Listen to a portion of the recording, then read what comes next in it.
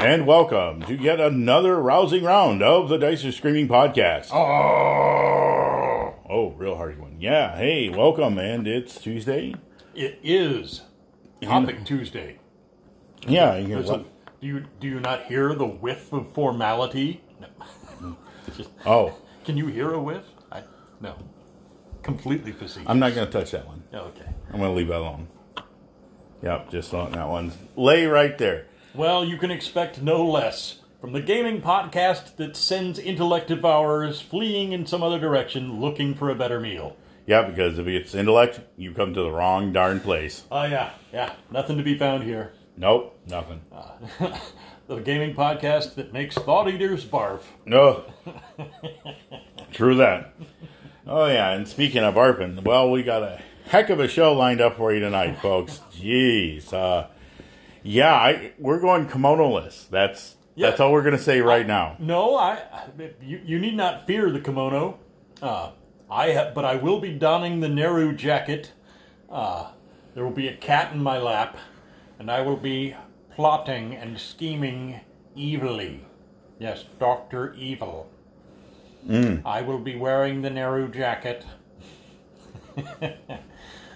and explaining my evil master plan before you die. Always a terrible mistake to make as a villain. Never explain the master plan. Especially around James Bond. Just put 2 rounds in their head and walk away. That would have worked out so much better. But that's not the style. You missed the whole point. That's the flair. Yep. I want sharks with lasers. And you bring me angry sea bass.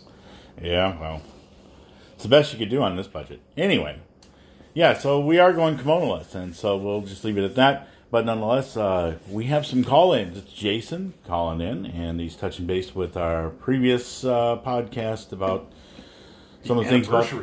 Yep, and also some of the things he's up to, as well as touching back with the Wizards of the Coast. Oh, yes. And Tunnels and Trolls changing some stuff, so we'll get into that. So take it away, Jason. Hey guys, Jason here. Happy 2 years. That's very, very cool. I'm happy to still be listening to you and look forward to listening to many more. I know you didn't misrepresent what I said. I just want to make it clear. I've got no issue. I think it's smart to change the spell name in Tunnels and Trolls.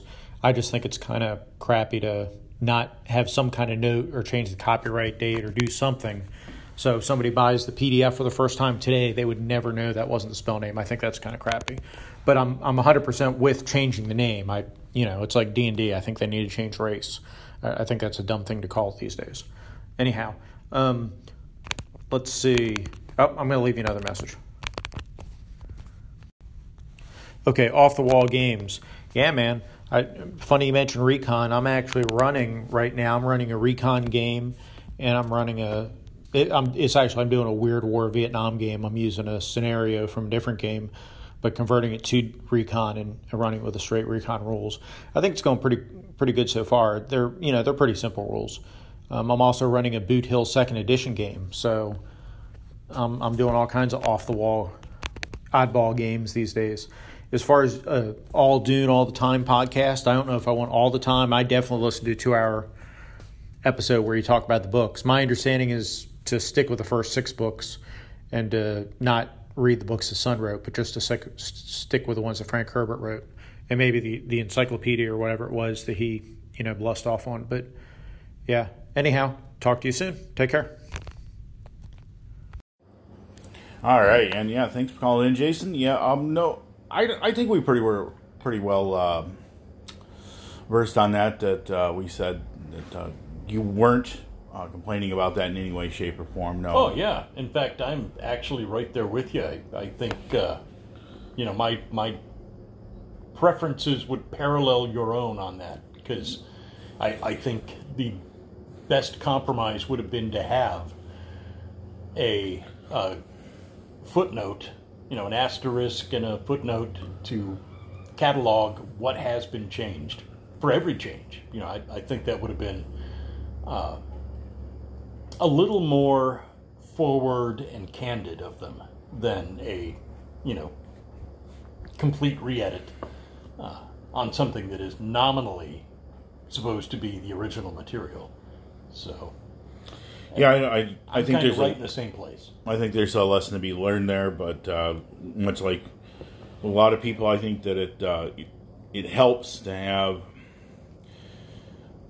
footnotes so that you can go back and point out to, like, we may have not been as very sensitive back in the early part of the dawn of the gaming industry as we were later on, and that helps show that there is a forward progression, especially when it comes to nipping in the bud some of the yapping that goes on with people saying, I don't want politics in my gaming. Well, okay. I guess there's a certain amount of stuff on that I might... I mean, there's a cave in the Himalayas that'll make you safe from everything. I mean, Sure. And, but the rest of us out here run into stuff all the time. You change things for the right reasons, and I think that was one that needed to be changed, much like race ancestry, like Pathfinder did. But yeah, that was another note about D&D, which was, I heard your comment there, and I'm inclined to agree. They found a perfect middle ground.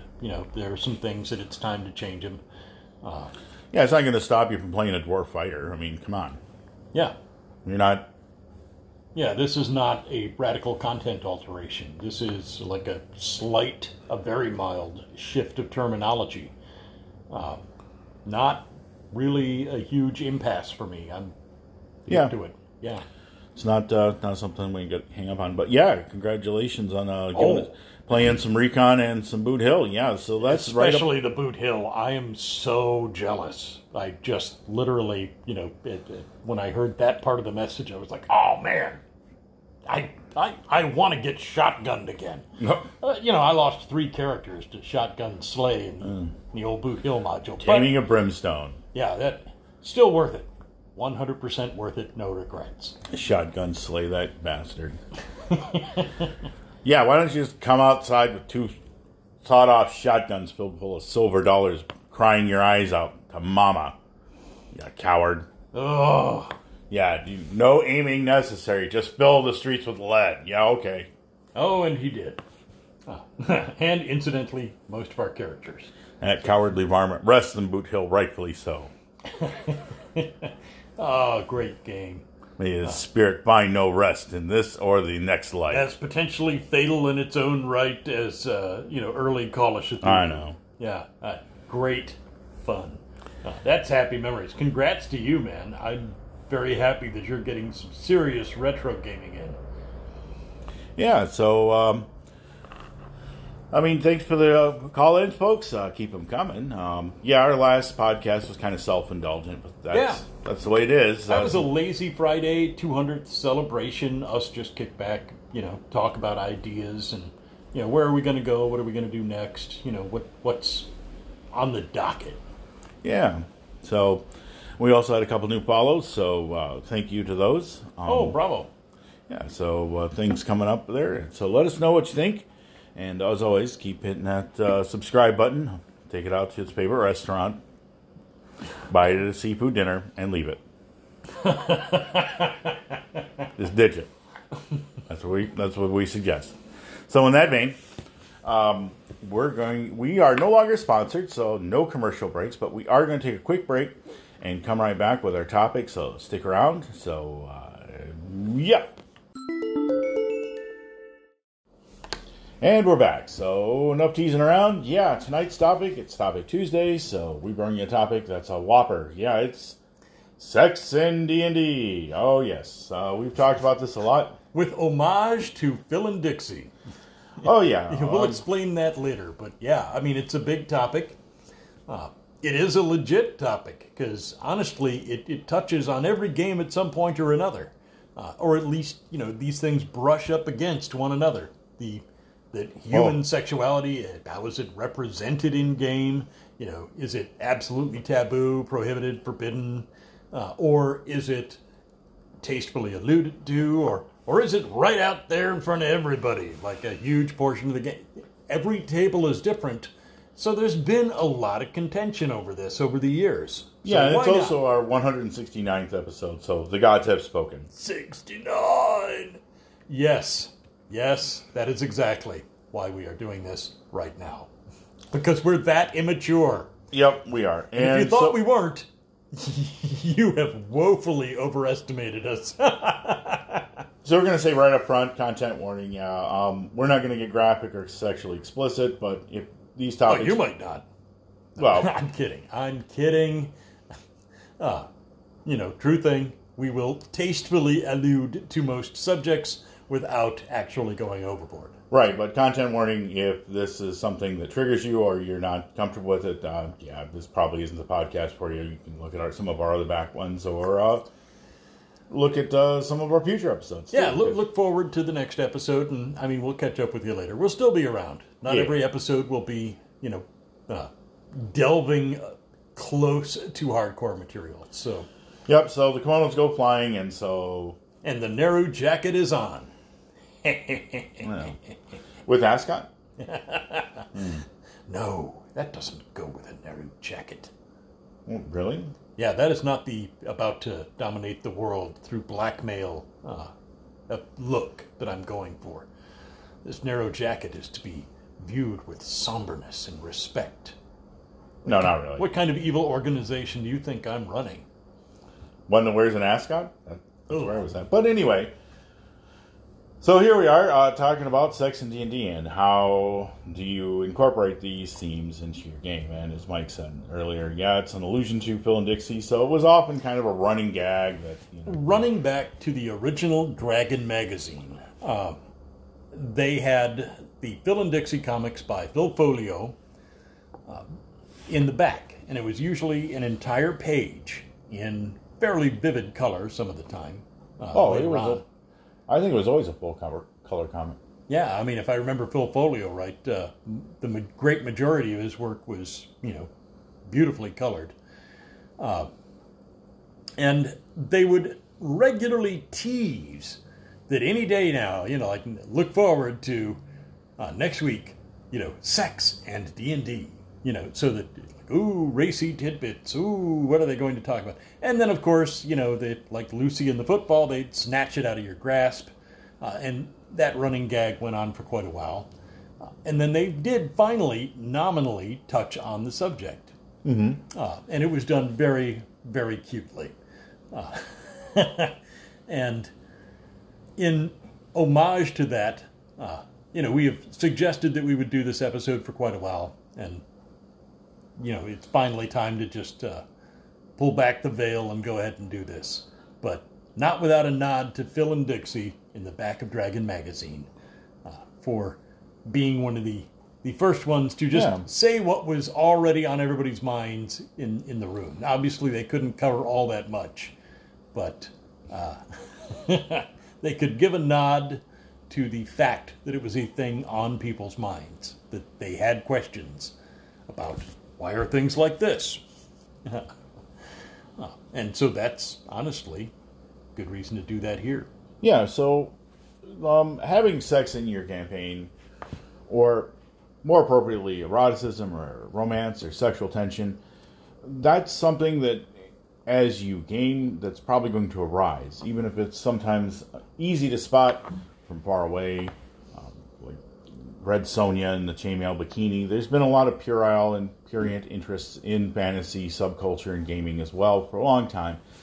So it wasn't probably with no surprise that some people objected to it and other people embraced it fully. So there's been different comfort levels that people approach it with. And the one thing that gets lost in the middle is, well, okay, beyond the obvious blatant sexism, what are you really looking at? And you're trying to avoid being exploitive, but you also don't want to rule out, like, where do half-elves come from? Or how do half-orcs arrive? Now, I'm going to just address one thing very clearly, that, half-orcs probably have sometimes a violent past, but the origin of a half-orc. But the way that some people cling on to it, that's the only way that they're made. I do hearken to the new cartoon that's been making the rounds on the interwebs, is with the orc who half-orc barbarian who has her parents, and she has to ask to go on an adventure. Her orc mother makes her bring a scarf, and they have to ask permission because their parents are very nice and concerned people. A nice orc lady and a really concerned retired barbarian. And that's the only woman who would tolerate him was an orc. And I think that is an interesting idea because everybody always assumed that, yes, my half-orc was conceived through a violent past. And it's like, yeah, okay, that's great, but how many times does that happen? Okay, every time. Well, then it leads to some really bad gaming questions and some content that doesn't make people feel very welcome. Well, and like so many things, it takes one bad apple to spoil the whole barrel. If you get a sweaty-palmed, chortling fetishist who really needs to hammer home, like a really repugnant origin story at every opportunity and then spend a lot of time justifying it, while everybody else cringes in the background, you're just like, okay, we got you. You're like, you had us on page 1. We didn't need, nobody, I assure you, nobody at this table wanted 11 pages of purple prose about your origin story and its awfulness. So, you can obviously have the clear allusion to unfortunate circumstances and then just roll with it from there. Okay, doesn't need to be, we don't need all those blanks filled in. Unless you have a table full of players who are really down for the same thing, and in which case, hey man, that's that table. Let their chips fall where those chips may. Exactly, and the point is that these characters arose from obvious and interest, and casting aside the one example we just gave, obviously characters or the various creatures and races inside your campaign world occasionally mingle, and sometimes outside of their own boundaries, and so thus you have the various mixed race and ancestries that arise from these couplings. So how does this happen? Well, okay, a lot of times it happens off the screen or off camera. It's not really needed to be known. Yeah, fade to black. Yeah, but in essence, it happens also in the campaign, especially one where you play a long-lived character that progresses over the course of just a few years in a campaign, but over a decade or 3, depending on what or how often you play. So you will obviously have children arising from pairings and couplings, as well as, the more random children that arise from just one-night stands and passionate get-togethers. Oh, yeah, I made such a big show when I was younger of every time the warrior I was playing, went to a new town. He hit the red light district. And then, several rolls on the disease table later, I would often have to, as instructed by the DM, consult the cleric for a curative. And then the secondary punishment came up in that, if we returned to a town after several years, there were various questions of paternity. Yeah. Which he paid off on. But the point being was that rather than just being humorous, I got to hand it to Randy. He did throw in some legitimate consequences for my character's theoretical misconduct. Theoretical. Yeah, just as a reminder that, okay, I'm not saying you can't do with your character what you want, but you should be aware that there are consequences. Yeah, especially when the cleric started charging donations. Yeah. Really, after the second time, he was like, okay, no more freebies. You're paying for every one of these. Do your penance. Charitable donations aside, the DM's Guide had the random harlot table. And there are other such things, people were often interested in certain pictures of from the deities and demigods, especially the Greek mythos. Ah, yes, and the Monster Manual. And Aphrodite. Was it the nymph or was it the succubus that I'm thinking of? Well, the succubus is... in the Monster Manual, one of them had bared breasts. I think it was the Erinyes. Oh, but yeah. There's probably a couple other There things. it The is. Sylph Erinyes, but I guess we have to go get down specific. I guess the succubus could be put in there as a category, but it's infamous in its own right. Yeah, these were black and white renderings in a textbook published in the 1970s. Not exactly spectacularly lurid. However, it was distressing to some people that this was a book that could be purchased by teens. Now, mind you, these are the same people who forgot that their high schooler goes to a building every day where somewhere between 49 and 53% of the other human beings occupying the building have actual breasts. So that totally escaped people's notice while they were incredibly fixated on a couple of drawings of black and white, essentially semi-naked monsters. I object to this book because it has unclad women in it. What, just one? Yeah, wow, you have set your bar low. Well, yeah, so it's kind of been there, but the period interest aside, you grow up and you find out that, that's a thing. And you start coming to the terms that, okay, so how do you put this into a campaign? Because obviously NPC, their gender, whether it's non-specific or it's non-binary or, just the simple male or female, there's going to be at some point an attraction between a character and NPC or a pair of characters. And it may be one-sided, it may be mutual, it may be contested by outsiders. It could be a major opportunity for influence, or it could be a lighthearted side story. It could be anything, but it's a tool in the storytelling toolbox. So the question, that you rightly ask here is, with something this useful and this universal, who would just totally discard it and go, no, absolutely nothing of any of that kind at all? And that doesn't necessarily mean direct sexual references. It does mean that, like romantic attachment to NPCs, repeated assignations with, rather than it's a tale of true love, it could just be a series of trysts between two people, both in positions where they cannot openly admit their fondness for one another. Yes, and that's a very good point to bring up, is that besides just the romantic, there is the romantic tension, which is that you can't fall in love. Or, more appropriately put, the Sam and Diane effect in Cheers, which Guardians of the Galaxy so well spelled out. That it's...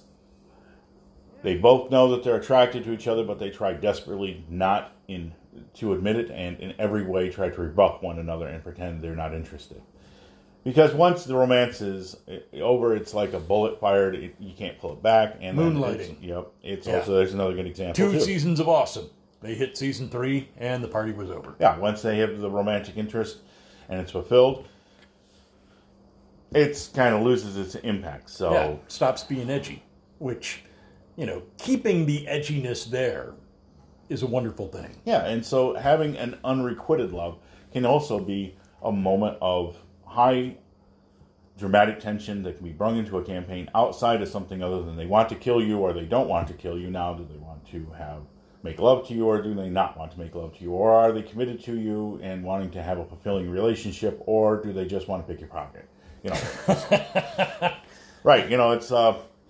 Yeah, and worth mentioning that these things now, in this more modern age, work well in every possible direction. Yeah. That, a DM should not have any shiny... It's like, oh, well, I will totally characterize, one type of relationship like this, but there's no way that the other could possibly exist.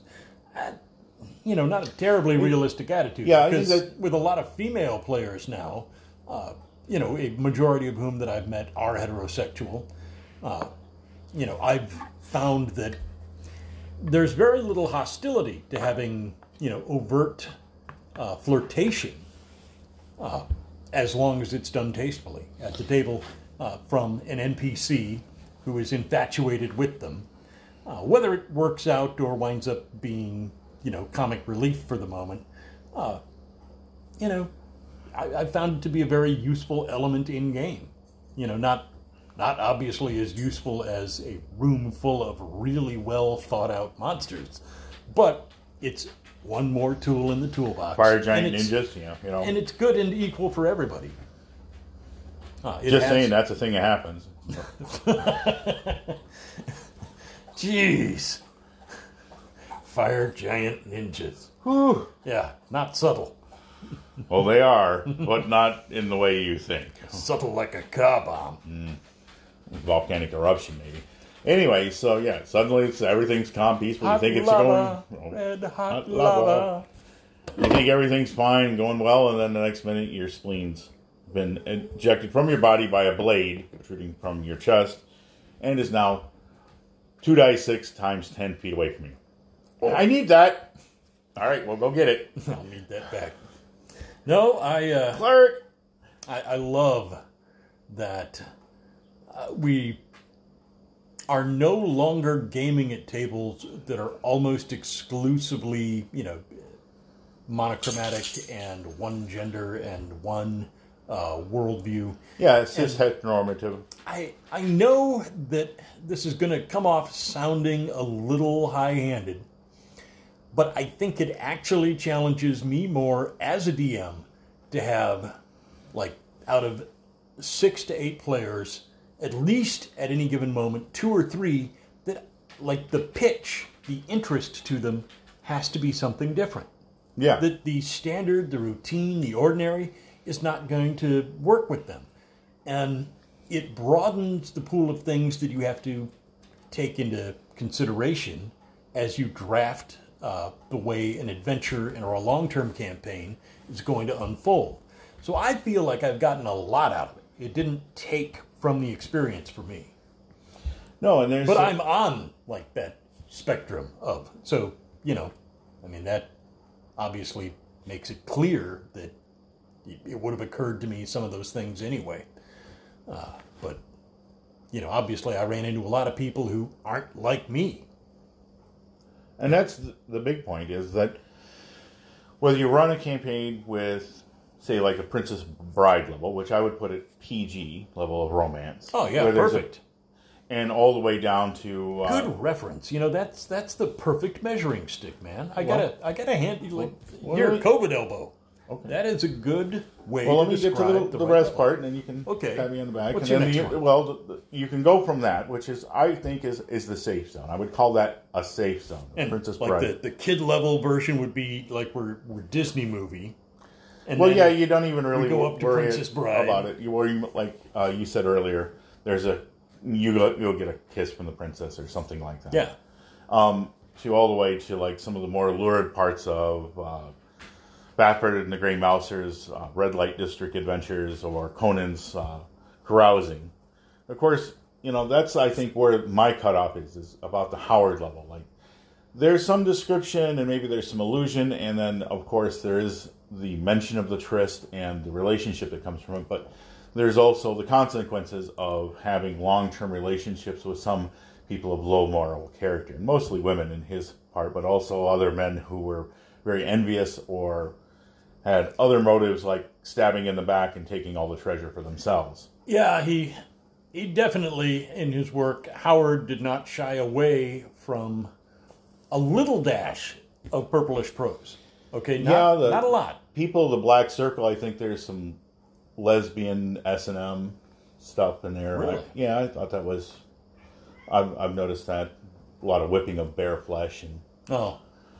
But, painting a lurid tableau of a dark pagan age and, people of corroded morals acting like people of corroded morals. So, when you characterize them as such, he did not shy away, but he also didn't wildly overindulge. This did not turn into like, oh, wow, 82 pages of that, no. Yeah, graphic. He really mastered cutting everything to the bone and getting, I've got exactly as many words in here as I need to get this image across, and then I'm out.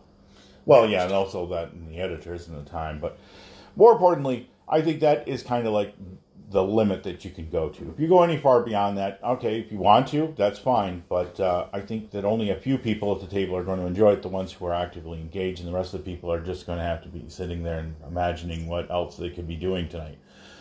So... you want to avoid in using sex as a primary motivator, but it's definitely going to be there. When romance blossoms, it is eventually going to lead to a physical love. And just like in the 5 forms of horror, there's 5 forms of romance and eroticism, going all the way from chaste love all the way to puerile pornography. And you definitely don't want to delve into that last one. Just like going into the grotesque of a gore film, you can get really lurid, but there are entrails hanging from the closet door, the place coated in gore, you can go overboard on it, but just a little bit. Now, obviously, if you run into a coven of succubi, you're obviously going to run into a deeper level of sexual or graphic sexual content. So this is one of the things where I'm going to take a sidestep here and talk about one of the things of not doing. First of all, the charm spell and dominate person spell are in the game. Some people say that they take player agency away, and I'm kind of like, okay, so does stone to flesh. So should we remove all spells that take away player agency? But I can understand their point. Yeah, certain fireballs of relative strength can do that too. Yeah, you're dead. But do you take away charm spells simply because somebody uses them? Ragnar the Hash Brown does not get an attack roll this round. No, he doesn't. But they can carry his cinder and honor his memory. Yeah. Yeah, he's already cremated, so you have to skip the Viking boat. Yeah, it's a risk. It's a tool in the toolbox. But you don't want to use it. This is where it goes wrong. Okay, to use it like the succubus has enchanted you and now enthralled you with her sensual dark beauty. You are now her slave, and she under the auspices of a charmed person, she can't force you to, obviously, or it, as a succubi can be gender fluid, an incubus. Yeah. It is a creature on its own, but the succubus can pose as male for no other reason than that's what its target's interests are. An incubus primarily goes for females, but that's a different thing. More importantly, that when they have their charm on, you don't want to force the players into too much, but some DMs take that as meaning that because it's evil, I can do whatever I want with the player, and basically it turns into a form of rape fantasy, and that's not fun for anybody to go through. This is where I think you're right, that's where people's complaints about these powers come from. Like these uses of these spells. A DM with poor taste could characterize the actions undertaken by the charmed character in a way that are really offensive. Just going for the kill, like I'm going to make you feel terrible today.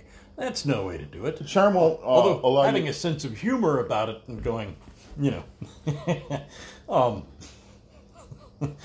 your new best friend has convinced you that while she's in the middle of a firefight with your pals, the best thing for you to do at this moment would be to tear off your armor, clamber atop a fountain, and sing. Yeah, that's a good one. But charm doesn't give the succubus complete control. Dominate person does, and dominate person can unwisely used can really ruin a character's attachment or a player's attachment to their character, or make them feel at the very least very awkward if you use it inappropriately. So and I mean, that is that can be taken in a very dark direction, because unlike charm, which has clear limits on any hostile action taken against people who are already established friends or staying inside the boundaries of their alignment, you can trick a good person under a charm into doing something that might be objectionable or foolish, but you cannot make them act inherently awful. It's just not in their nature. Dominate, on the other hand, that's like puppet master territory, where they just Brando's got us on our bellies and he's reaching for the butter dish. It's bad. It's going to be real bad. And when you have a player character who is that vulnerable, be mindful of their feelings, because it's already going to sting. Part of that is going to suck. You're like, I would never stab my teammates. Well, of course not. But they totally would, and they are riding you like a skin suit. Yeah, I think attacking teammates is not what we're really getting at here, but it's some of the darker aspects that come off of the sexual nature of a succubus. And I think that if your players aren't ready for that, then maybe giving a Succubus a pass is different. I would argue that the Erinyes is a different creature because as a devil, they're more like Lucy with the football. They're going to tempt you with it, but they're never going to deliver. And if they do, it's going to be awful for you. Yeah, remember that an Erinyes is all about the infliction of pain. A Succubus may be about corruption and, like slowly level draining a person stupid. Yeah, but their propane gift is given through dark pleasure, and so that is their hold on you. The Erinyes is a far nastier and crueler. Yeah, and also, shall we just say, they are the aspects of fallen angels, and their purpose is to corrupt you completely without any obligation on their part to do anything for you. The temptation is what they're all about. What you will do. Players dealing with extraplanar powers and being lured into temptation, well, hats off to any DM who uses the foresight to plan some awful outcome. Yeah, and since they are shape changers and they can appear in different forms, they will use their wiles and the player's vices against them. And I think that is an important thing for a devil, whereas a demon's much more opportunistic. They're going to find ways to bring you in, whereas a devil is going to look for ways to make you do what they want by analyzing your weaknesses. Now, worth mentioning, and this is a bad DM moment, this is me in the narrow jacket with my cat. Okay. Now, without necessarily doing more than alluding to sex and sexuality in-game, you don't actually have an obligation to tell players up front that they're dealing with a demon and or devil. So if there is some kind of social setting into which a extraplanar creature of negative aspect has insinuated itself, they can be the Palpatine to your character's Vader, using that flirtation and attachment with the Erinyes to lure a player character down the road to making a terrible decision or even an alignment altering decision. This is the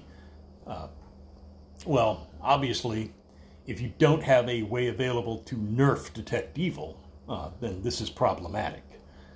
But there are a number of spells and or artifacts and or items and class abilities that you can give them that can make this a little more of a subtle process, so that the players, they should really be on their toes to pay attention for being asked to do something that is super unethical. But if their judgment's clouded by attraction, by the theoretical promise of reward, by their paramour, a classic tale of deception and subterfuge with potentially horrific results. And it's yet another tool in the DM's arsenal. Have no shame about using it. Yeah, and I think that's the thing where you can use, besides just as... We kind of got off track by talking about the charm spell, but before I could get to that, Mike steered the board. Well, yeah, but here's the point, is that you're not going to normally encounter a bunch of Succubus just hanging out in a dungeon guarding a room full of treasure. They're going to normally be doing Succubus stuff, and on Erinyes as well, going to be doing devil stuff. So they follow pretty much a path of, according to their alignments, to what they feels fulfills their masters and abyssal lords' needs. And so when they do that, they often approach it outside of a dungeon setting or combat. Of course, they can be found in those areas, and generally they will fight, but normally flee, because a Succubus is not a combat monster per se. You can make them that way, but I digress. They're both smart in the sense that if they're wildly outbalanced in power, they will just... Yeah, and Erinyes will tend to fight a little more than a Succubus. A Succubus will just turn ethereal and run. So they attracted to powerful player characters, especially those of great good, to corrupt them and tempt them into wrongdoing. And so there's another form of sex in D&D that often gets overlooked, is rather than just being monsters, they are actual characters that can be encountered, especially for players who have vices or are very strongly virtued. They will attract creatures like that to try to sway them and tempt them. Good aligned clerics and paladins, we're looking at you. But it doesn't have to be played with the most puerile or sexual intent. It can be, succubus can be just as chaste and virtuous as a maiden in order to get closer and tempt. Yeah, to paraphrase Seinfeld, sometimes it's okay to just yada yada yada the sex. And yeah, Yada yada yada. You can't yada yada yada. so the yeah, sex. when you Yes, do get to can. these things, sexual tension in outside of combat can be played out through some monsters rather than just using them as puerile fantasies. You can actually use them in ways to derail player characters from their virtuous pursuits. But also, as you get into other player characters or NPCs getting together, there's the fade to black moment. So finally, after a long series of episodes of courting and flirting and rebuffing and all that sort of thing, the payoff comes, and so the clothes come off, there's a passionate kiss, and it's faded to black. Use your imagination. And that's probably the best way to end a romantic encounter. Especially with mixed groups, because so very often these days, a group of players have a variety of ages. And like I've encountered exactly that scenario where the occupants of the table with me were between the ages of 14 and 55, just that wide of a gap in age, and everywhere in between, plus people of differing sexual preference, orientation, identity. Everything was on the table, and I didn't find it difficult. I found it novel. I found it challenging at times. But I worked hard to exercise good taste, and I kept things at the lowest common denominator, on general principle, because there was at least one set of ears at the table that I didn't want to scald with any super coarse descriptions of anything. But it wasn't an unmanageable experience, and it was certainly a great learning experience. Yeah, and having romance and sexual encounters in your campaign, as long as they're not taken to the extremes, and also having to look at your table, you want to use probably the person with the lowest age as basic your barometer. That's where you're going to set it, like the Princess Bride level. And if you have a bunch of mature, seasoned gamers at your table, you're probably going to be able to go a little bit further with it. But you can't go too far in any case, because really all you're doing is eating up time of the other players who came to do other things. There's plenty of time to center stage for each player. Sexual encounters do tend to run long in the tooth because the player tends to project a little bit into it, and then once that kind of intimacy is achieved, it can get a little cringy for some of the other players, to say the least, but it also takes away from the DM's focus from the overall campaign. Sure, there's plenty of time to flirt and be attracted to members of your preferred gender, but there's also time for that to be taken into consideration. And over a period of time in a campaign, especially for important NPCs or player-character relationships, it can be encouraged to continue throughout the campaign, so it's just not all at once or too little. And that's achieving a good balance and knowing where your players' interests lie. And let your players be your barometer. Don't inflict anything on them. Oh, yeah. Obviously, read the room. But I was going to side note that, like, every NPC, and once again, this is me in the narrow jacket, every NPC that has value in the story or in the campaign to your players is a point of weakness to be exploited by the ruthless DM at every opportunity. No, all right, maybe not like riff on it every time. You're like, dude, my character got married, and now, this is my third mission, rescuing my kidnapped bride. Dude! All right, so it can be overdone, can be heavy-handed. But more than once, I have tied characters' backstories, their families, and their relationships into adventures. Because it's a point of connection to the player. And yeah, it's more than just like this NPC valuable. is going to pay you some gold or give you a nice little magic item or a title if you do what they ask. And it helps build a campaign. And it's also, I kind of look at it, I was impressed initially by some of the Dragon Age games that, they allow romantic and erotic relationships to just manifest, but they took a period of time. And I think that's a good gauge to go with. That doing it a little bit at a time keeps people interested in feeling like there's something there. Maybe I can, I think she likes me, or I think he likes me. That helps build to the next time that they meet and keep the adventure flowing, but always keep them involved in the campaign, even if peripherally, because that builds a relationship that can be utilized later on. Much like Mike says, sometimes ruthlessly, sometimes casually, and sometimes just flirtatiously. Like, oh, I went to see the keeper of the Red Lantern brothel. I think she's got a suite on for me. Yes, she does, because you have platinum. And the boss at the tea house of the August Moon. I think the bouncer at the Rabid Tiger also likes you, too. He's making eyes at you. He keeps asking you to join him in the oiled bear pit. Yeah, and pass. Hard pass. No, and another nod to Phil Folio. It's Sizzle and Sue over at the Velvet Fist. Oh, yeah. For your space brothel. From the classic Phil Folio comic, Buck Godot.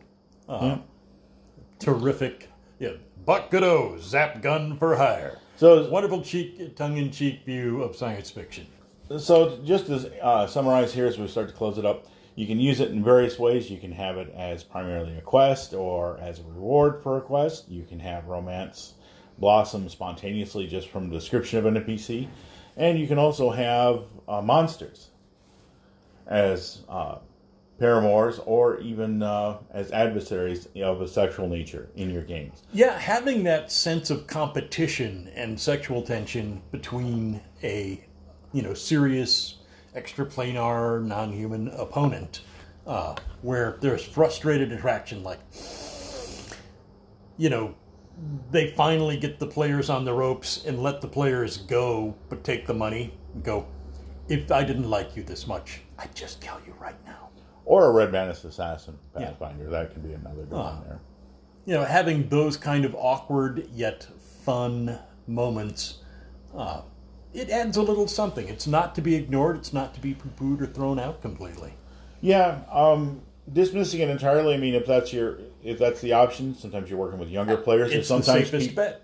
Yeah, it's always the default to just kind of steer away from it, but read your table. And if your players are willing to engage with it, well, then go for it. And it doesn't matter the genre or the game.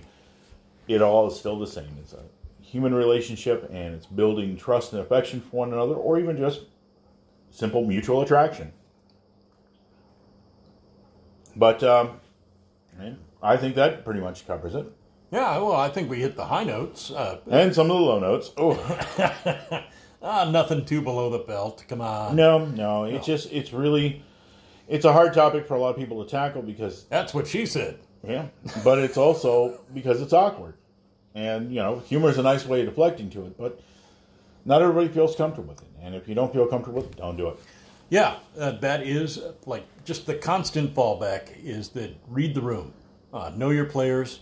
Have a strong sense of what people are comfortable with. Because severe individual discomfort or awkwardness is not the thing that a DM should be aiming to inflict. Other than in terms of hit points of damage.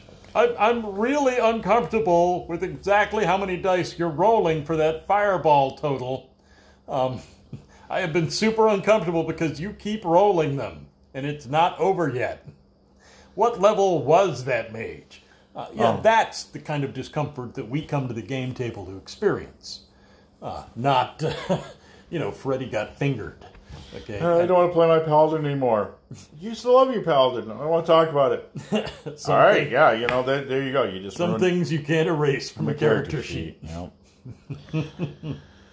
All right, well, I think that's going to do it for us, so thanks for listening in. We hope you enjoyed it, and again, if you have any comments or questions, and you probably have many, many questions, but we'll try our best to answer them, either on our Facebook page, or you can get a hold of us directly on Twitter, me at Death Hand Gaming. And myself at Magi Vox. Yeah, get a hold of us directly there, we'll get a hold of you, or you can download it at Anchor app, and you can leave us a voice message, and we'll put you on the show, and we'll talk about what you put in. So, hopefully you can do that, or we'll just hear from you soon. So you all take care, and remember, may the dice always roll in your favor. We're out. See ya.